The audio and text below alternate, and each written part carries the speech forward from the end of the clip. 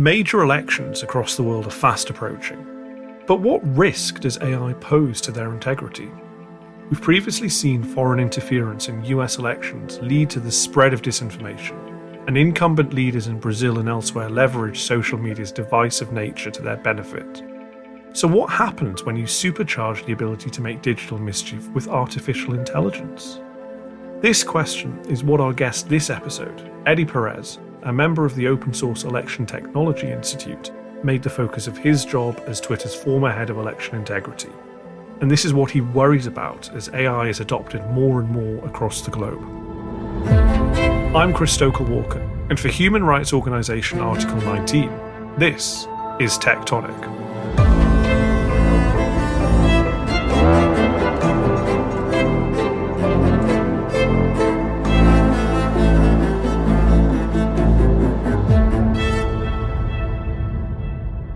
Eddie Perez, welcome to Tectonic. It is a pleasure to be with you, Chris. Thank you.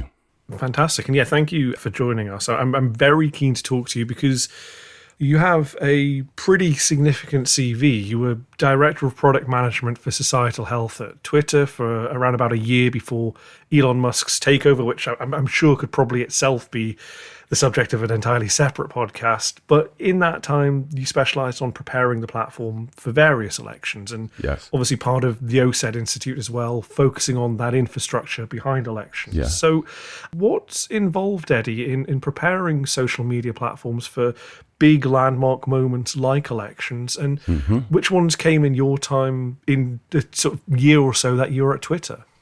Sure. Well, great question, Chris. And I'm sure it comes as no surprise that at a platform like Twitter, to prepare for content moderation in the midst of major elections, it really involves many, many teams of people. During the year that I was at Twitter, the two most important elections that we were focused on, one, no surprise, was the United States midterm elections. Part of the story in Georgia and all across the midterm map, the power of polarization in most places. Which of course took place in November of 2022. The other one, which is one of the world's largest democracies, was in Brazil. The president's office may have conceded defeat, but many of Jair Bolsonaro's millions of supporters have not. By virtue of the size of both of these, they were what Twitter referred to as Tier 1 elections. They're really kind of, the big deal elections with large scope, many, many users that are going to be reading and using information about the elections. Generally speaking, the process of preparing for an election like that involves a lot of cross-functional teams that include people that are working on public policy. So they might, for example, be in regular conversation with regional authorities on the ground. They're paying attention to what's going on with local election officials, or in Brazil, they're paying attention to the requirements and requests from the electoral court, for example. In addition to those policy teams, there are also product teams and engineers, and together, preparing for an election many, many, many months in advance, the most important thing is the creation of a risk assessment. And we do that for each country based on the regional information we have from people on the ground. And there's a lot of imagination and prognostication. What are all of the things that could potentially go wrong? And we literally create matrices of all of those potential risks and threats. What's the likelihood that they might happen? What would be the severity of those things if they were to happen? And once those threats and those threat drivers have been identified, then it's really just a question of ensuring that we have the clear policies in place to decide, okay, if someone is putting certain types of information out there, what are we going to count as a violation of the policy or not? And is it clearly expressed so that users can understand that? In addition to that, operationalizing everything, well, once you have the policies, once you have a sense of the threats, you need to train large numbers of people, what we called agents, that are actually looking at all the discrete pieces of information on the platform. They might be looking at an individual tweet. They might be looking at an image of some type. And they basically need to have decision trees to help them understand, if you see this, this, and this, then that's a violation of policy and you might need to escalate this. If you do not, then that piece of information is okay and can be left alone. And those are the kind of general frameworks among all these cross-functional teams that are going on. And all of that ultimately then gets supported by engineering and by product features. And so just to cite a couple examples, one of the tools that we might use at Twitter was called real-time matching. If there were instances where we knew that certain pieces of disinformation were being distributed at scale, well, there's ways that you can see, hey, there's all these different accounts and they're using exactly the same words to say exactly the same thing. And having the tools to identify those matches or to do what we called the prevention of amplifying bad information. That's examples of the engineering piece. So as I said, very large cross-functional teams happens many, many, many months in advance based on an assessment of the risks on the ground. And is it fair to say that the assessment of those risks is primarily focused on disinformation these days? That's certainly a very big part of it. And where the rubber really meets the road, we always want to be particularly careful about when disinformation narratives could potentially lead to actual political violence. I know that everyone here will soon be marching over to the Capitol building to peacefully and patriotically make your voices heard. Today we will see whether Republicans stand strong for integrity of our elections. But whether that's one of the most important things that we talk about, which is that, what is going on these social media platforms is not limited only to the platforms. Those harms, again, as we saw very dramatically in the U.S. with January 6th, for example. We have a breach of the Capitol! Breach of the Capitol! Those harms can unfold in real time, in real life. They're not simply virtual challenges. So yes, political violence and particularly the situation with Bolsonaro in Brazil was something we had to watch closely. And how do you actually bridge that gap between the online and the offline? Because, as you mentioned, there is increasingly this link between the two. But I imagine that Twitter maybe feels they only have a responsibility for the online, or is that incorrect? It does extend beyond that. I mean, I think the shortest answer to your question is if a policy is thoughtfully written and is clearly expressed, a well-done policy is going to have to address precisely those bridges. What are the points at which something might make a jump from simply being harmful on the platform to really posing a threat in real life? And by recognizing that that's the moment where a social media platform might have a really, a role to play. At that moment, you can think of it a little bit that if you were, for example, to take down information at that point, that's having that real-time effect because it can be a little bit like the fire break. It's a little bit like, you're finally going to put something in the ground so that the wildfire doesn't keep spreading. The other analogy is that sort of, in case of emergency, break glass. And I think that that's a critical part of bridging the gap between the virtual and the real. I'm Ron DeSantis, and I'm running for president to lead our great American comeback. I am tonight announcing my candidacy for President of the United States. That's why I'm running for re-election. We obviously have an election coming up in the US shortly. You mentioned how the preparation for the midterms in your time at Twitter was, shaped in some ways by what happened in the aftermath of the 2020 US presidential election. Yes. We have candidates well into campaigning for the 2024 presidential election, and they have a history of being tampered with by way of trying to sway public opinion through social media. Yeah. And we can't overlook, I guess, also the fact that we're in the age of AI. So what might we start to see as these kind of, you mentioned a fire break there, these kind of flammable elements come together and the sort of the temperature rises? What impact will that have on voters? Sure.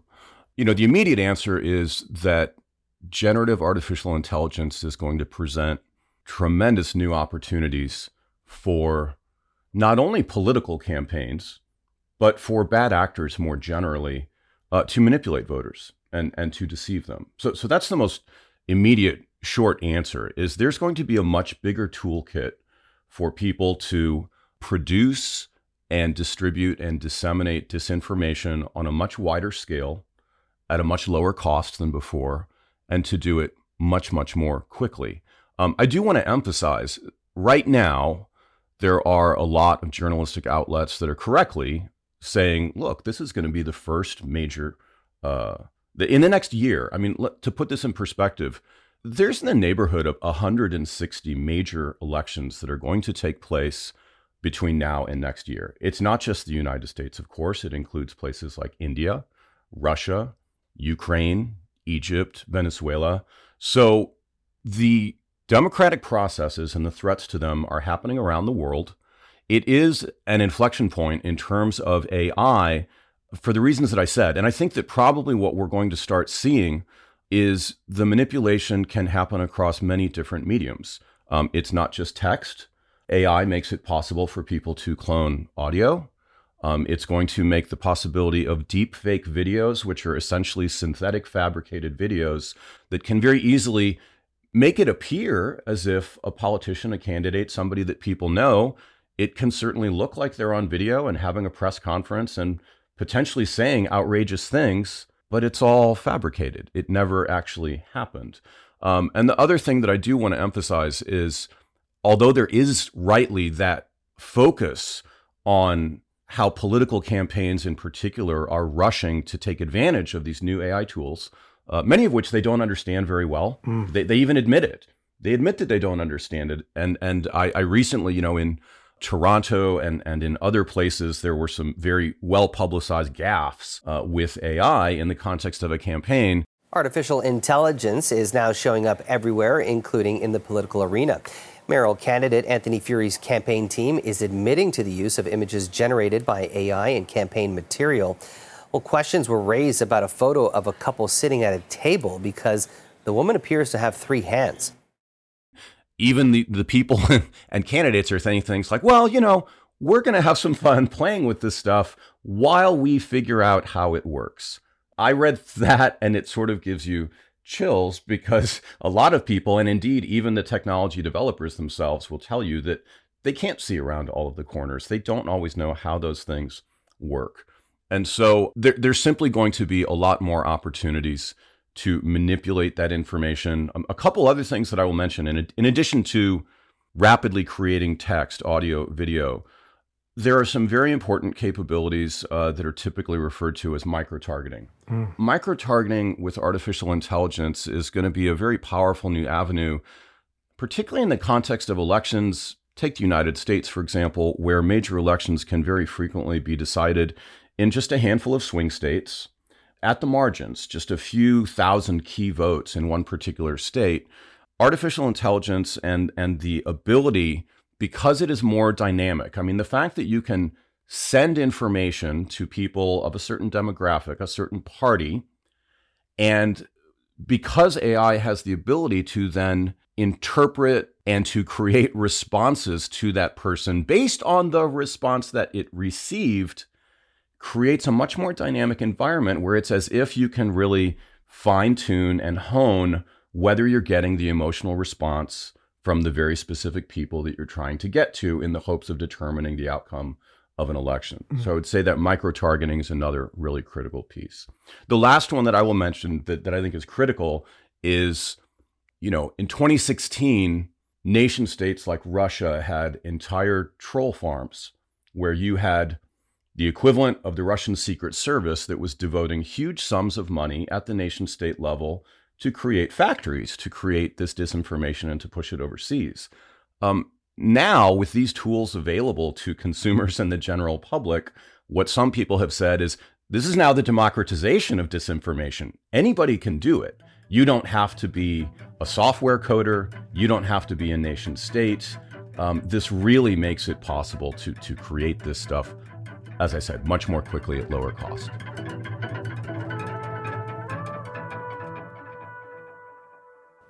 And that's the thing, right? I guess we know of that example in 2016, Yevgeny Prigozhin, who has since entered the headlines for an entirely other reason, set up the Internet Research Agency, St. Petersburg, essentially army unit, where he paid folks, I think it was something like $700 a month in order to pump out this propaganda. Yes. If you get a ChatGPT Plus subscription for $20 a month, suddenly that becomes industrialized. I mean, is that, without wanting to give folks a playbook on how to do this, but also being aware that many of our listeners will probably be trying to ward off these issues, what is the generative AI playbook to kind of see disinformation? What's the method that sort of keeps you awake at night as someone who has looked at this, of that kind of generative AI powered Cambridge Analytica on steroids? Mm-hmm.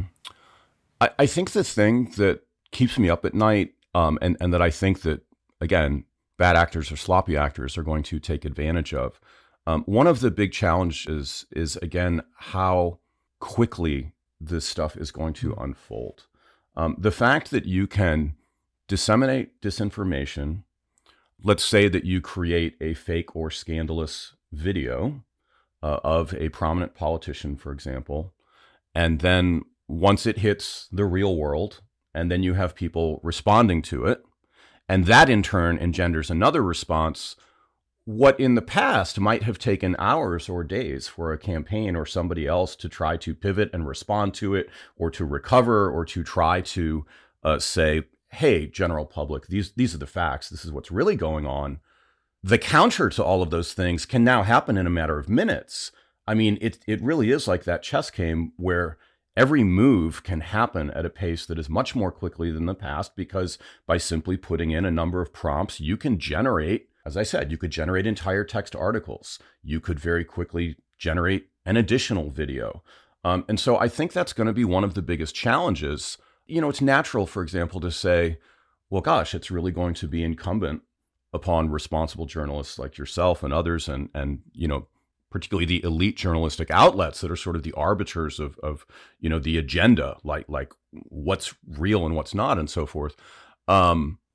I don't think that they have any neat or clear answers on how they're going to be doing these things. I mean, there are already today documented examples where people can ask of a major news outlet, have you figured out your standards? Have you figured out your own playbook? Do you know how you're going to operationalize this?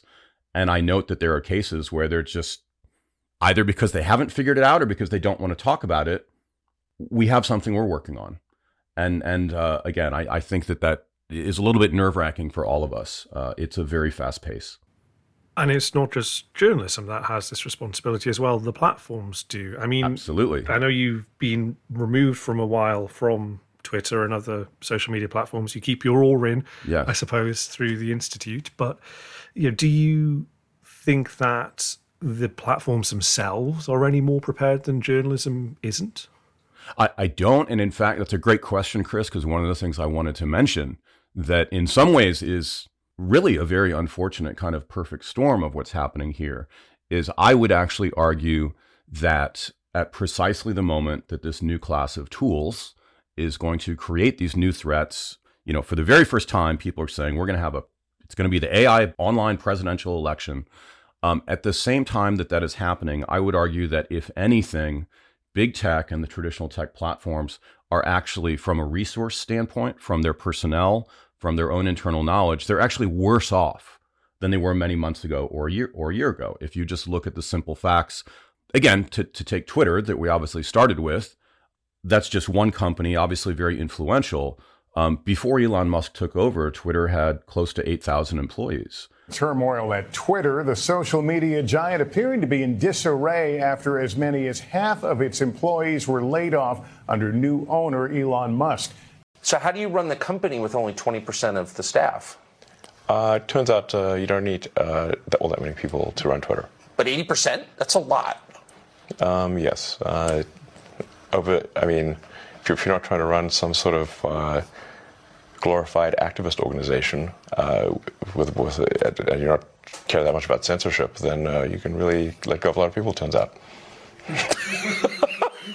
I mean, it has absolutely been gutted and decimated, which means that not simply do you not have enough warm bodies and enough agents to be looking at all of these, pieces of media and tweets and so forth, but there's just been a tremendous amount of institutional knowledge that has been lost. And it's not just Twitter. Across the technology industry, I mean, you look at companies like Facebook, you look at Instagram, you look at Google, the entire industry for macroeconomic reasons has had massive, massive layoffs.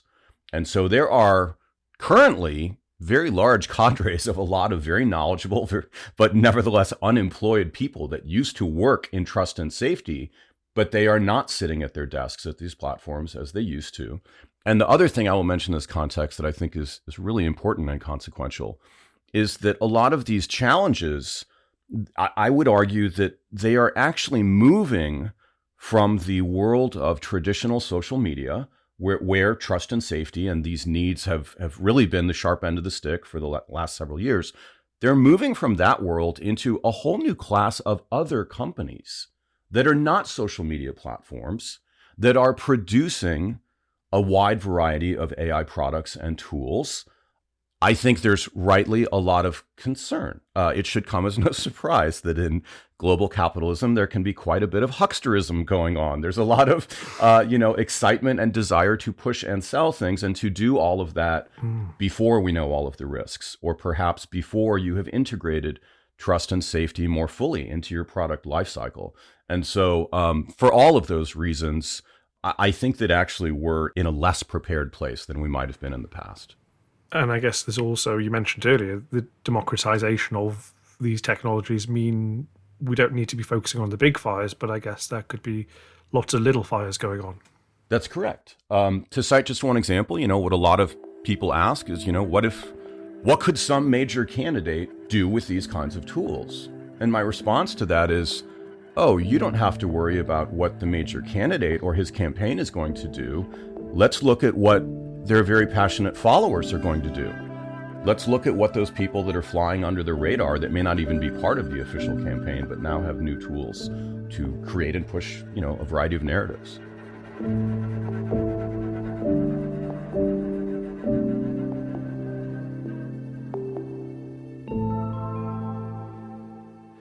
And you mentioned the routing of these companies as well, and the layoffs across the tech sector have been well documented. And we've spoken in a previous episode to folks about some of the biases that are built into AI systems and large language models towards the English language, because that is what most of its training data is on. Is there kind of a risk of a similar thing happening on a personnel side, where fewer people are being asked to do more, and so they by necessity focus on the kind of higher profile elections? And actually, we're talking a lot here about kind of the upcoming 2024 US presidential election, but it's the election in West Africa somewhere, or the election in Southeast Asia that could have a more pernicious effect through AI. That's absolutely correct, and I'm glad that you raised that point, because it's one of the biggest challenges that we always had. There is a natural tendency to focus on these very visible events in major industrialized countries, but as we've talked about, these dynamics are going on globally, and it really does create very real challenges. Some of my most recent conversations with ex-colleagues from Twitter, and just sort of, tossing around ideas about why is it hard to prepare for elections? The short answer was doing these things in another language across time zones without daylight savings. That's the hardest part, Eddie. And it really does. That is the truth. When you need to have lots of people, not everybody can speak these languages. You need to ramp up the, things that might be unfolding across the international date line. It's another day somewhere else. And all of this stuff needs to be managed and monitored 24/7 from sunup to sundown. It is a very, very tall order.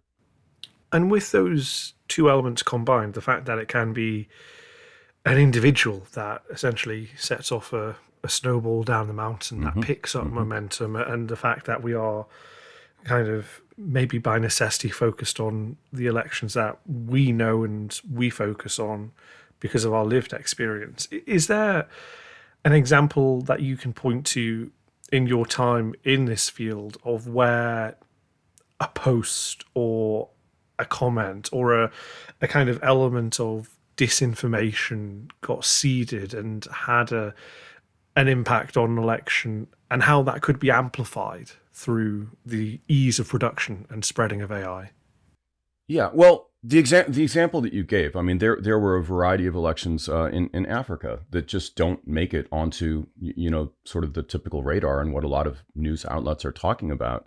And there's very, very real harm that can happen quickly. And in a lot of other countries around the world, when these sorts of dynamics unfold, it's also true that it's often more marginalized peoples that can be at very serious risk very immediately.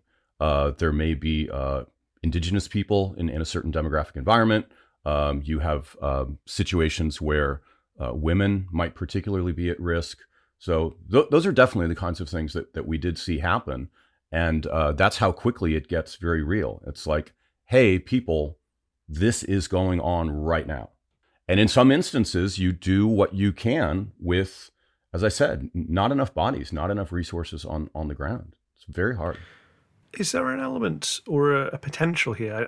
I guess we're focusing on the pernicious effects of AI, and for my sins, I talk to a lot of tech companies, PRs, and I don't necessarily like often what they say, but they sometimes go, well, we have this problem with algorithms, we're going to throw another algorithm at it to sort it. Mm-hmm. Is there can we automate some of the analysis of this and try and spot these things before they arise, or is that kind of pie in the sky big tech thinking? No, I don't think that's pie in the sky thinking. Developmentally and in terms of capabilities, though, we're at a relatively early stage. I mean, in principle, yes, absolutely. In the same way that social media platforms for other types of information mediums, packets, as it were, in the same way that they could develop detection capabilities, we collectively, whether it's the European Union, whether it is the federal government of the United States, whether it is other think tanks and responsible parties around the globe, they absolutely can and should be thinking about how to foster and invest in innovation to bolster our abilities to detect these types of things. In the future, automation can definitely help with all of that. There are ways that artificial intelligence is trying to manage these things for good today. But again, this is all moved into a public sphere very rapidly and is unfolding at such a rapid pace that I think that's one of the biggest challenges. The other thing that's also important to note in this context of, what could be done in the future, or can we use automation to maybe mitigate some of these risks and so forth? It's very, very important to bear in mind that while, even in this podcast, while we might be particularly focusing even globally, let's say on the next 18 months or so, we have all these elections around the globe in the next year, it's not just what is immediately going on right now or in the context of these elections that is so important. Everything that is happening, all of these dynamics, all the information that is being traded, all of the prompts that are being put into these tools, everything that these tools are listening to on the internet, in social media, the ways that they are effectively being trained right now are going to have much longer effects for years to come. And so the interesting question is not, what's this going to do to elections in 2024, but instead to say, what is all the disinformation activity in 2024 going to mean for these tools 5 years from now, 10 years from now, 25 years from now? Because they are always learning in that respect. And the last thing that I will also say that I haven't mentioned that is another vector that makes things hard is there is a latency in how quickly these large language models can respond to things. They don't always have immediate information in real time. I will tell you, I have it right here. And as an example for this podcast, very recently, one of my colleagues and I went into ChatGPT and we simply asked the very basic question, did Bolsonaro win the October 2022 Brazilian election? And as recently as just days ago, these tools are very careful to say, hey, my data was last updated about a month ago in May. I have limited knowledge. And in fact, ChatGPT quite literally said, I'm sorry, but as an AI model, my responses are based on information available only up to September 21. And I don't have access to real-time data or the ability to predict future events. That's just one example of how these things can remain frozen in time. They're not immediately updating themselves with the most important information, which makes the challenge even harder. Yeah, we're always fighting last time's war, I suppose. Yes, that's correct. And speaking of that, I mean, let's go back to last time and the time before in the US. it's a relatively well-established fact that Russia interfered in these elections. I mean, are you concerned that they could just do so again now, but with an additional element of firepower through AI? And if so, what should we be looking for? Well, in general, I think that we should always be concerned, and everybody does need to be aware that, as we say in the industry, these are adversarial spaces. Okay, these are not. This is really real world politics at a nation state level. We can get into these sort of quaint debates about, free speech on Twitter and different people's opinions and everything else.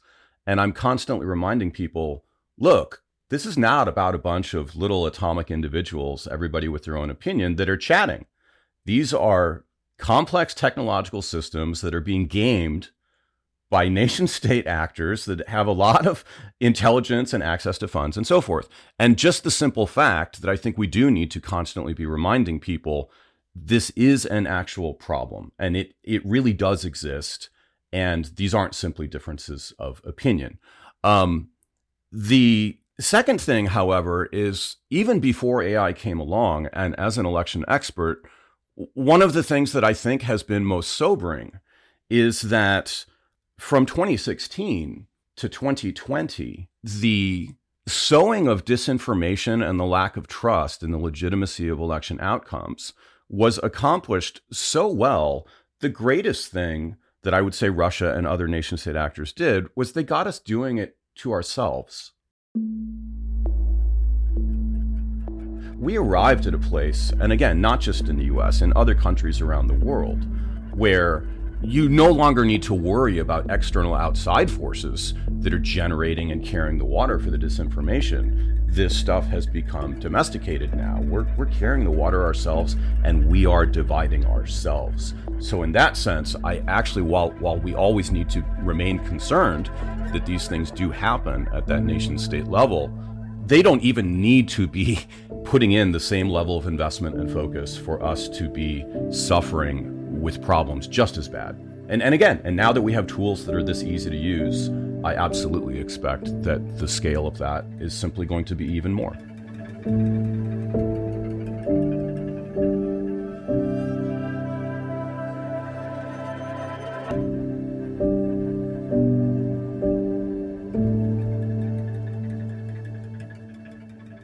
Because we've seen entire websites filled with ChatGPT created disinformation. That's correct. That's exactly right. Even to the point, and again, and one of the things that's very challenging for all of us, I mean, one of the most important things, and we do still need to be talking about this, and natural questions like, well, what do you do? What can a voter do? And there is correctly a lot of good information about the importance, for example, of media literacy. You know, learning tips and tools for how people can identify something that might look suspicious, or how can you quickly check sources, or what does it mean to look at, well, what was this outlet that it appears that this came from? Or in the same context, if you saw something that appeared inflammatory about the elections and it's coming from an article that appears to speak in a very authoritative voice, well, can I go to my local election official? Can I go to my county clerk, and can I double check? Can I actually try to get the real story that way? But one of the challenges, again, is, as I said, you really can have these very authoritative sounding entire white papers, and many of them will even have copious citations. But many people have also pointed out these generative AI tools, they're producing nonsense citations. They're producing citations that do not actually exist. So it is a bit of a morass. It's a real thicket for people to wade through. But those are still the kinds of things we need to be paying attention to. And we do still need the help of important federal agencies, like in the United States, CISA, the Cybersecurity Infrastructure Security Agency, that was such a critical part in 2020 of, rumor control and trying to respond and debunk things. There remains a very important role, and in the EU as well, for those kinds of functions. They're just going to have to be doing it at a faster pace and responding to more of it. And it's a little bit of armchair quarterbacking, I appreciate. But if you were back in that seat at Twitter right now, looking at the upcoming US presidential election and the slate of others that you mentioned, what would you be doing?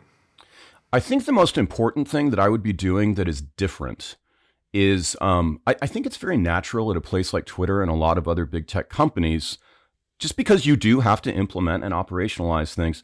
And this is true, I suppose, of any industry. You get used to how you've done things. You do have a certain playbook. You have your certain teams. You're used to responding to elections in a certain way.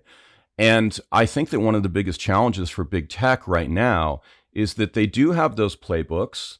They are built on a prior era with very different types of disinformation that is being distributed in different ways and at a slower pace. I think one of the most important things I would be doing if I was at Twitter today is I would be looking and asking myself, how can a big platform like Twitter look beyond its blinders and start talking to AI developers a lot more closely? I would say to myself, I need to understand at a deeper level the capabilities of your AI tools. I need to understand, how these things are actually behaving in order to have a vision of what detection might look like. And I don't really think that right now, I'm not going to say that it's not happening at all, but things are early enough that I think that those bridges between traditional social media platforms and newly emerging AI developers, there's a lot more to go there. And it's really incumbent on those AI developer and those additional companies, because they are not like a traditional social media platform and haven't had to think that way. We cannot assume that they have processes related to trust and safety as part of their product development. That's a whole new language and a whole new set of concepts that they also need to learn. And that's why, as I mentioned, having so many, workers in the industry that do have this knowledge, I fully expect and I hope that they will be pushed out into many new industries and new corners of technology that are just not as accustomed to this, because they need to be. Absolutely. It's an interesting time ahead. It is, absolutely. Eddie Perez, thank you so much for joining us. Such a pleasure to talk with you, Chris, and thank you for covering this very important topic. It's critical for us to be protecting democracy around the globe, so thank you for all of your efforts.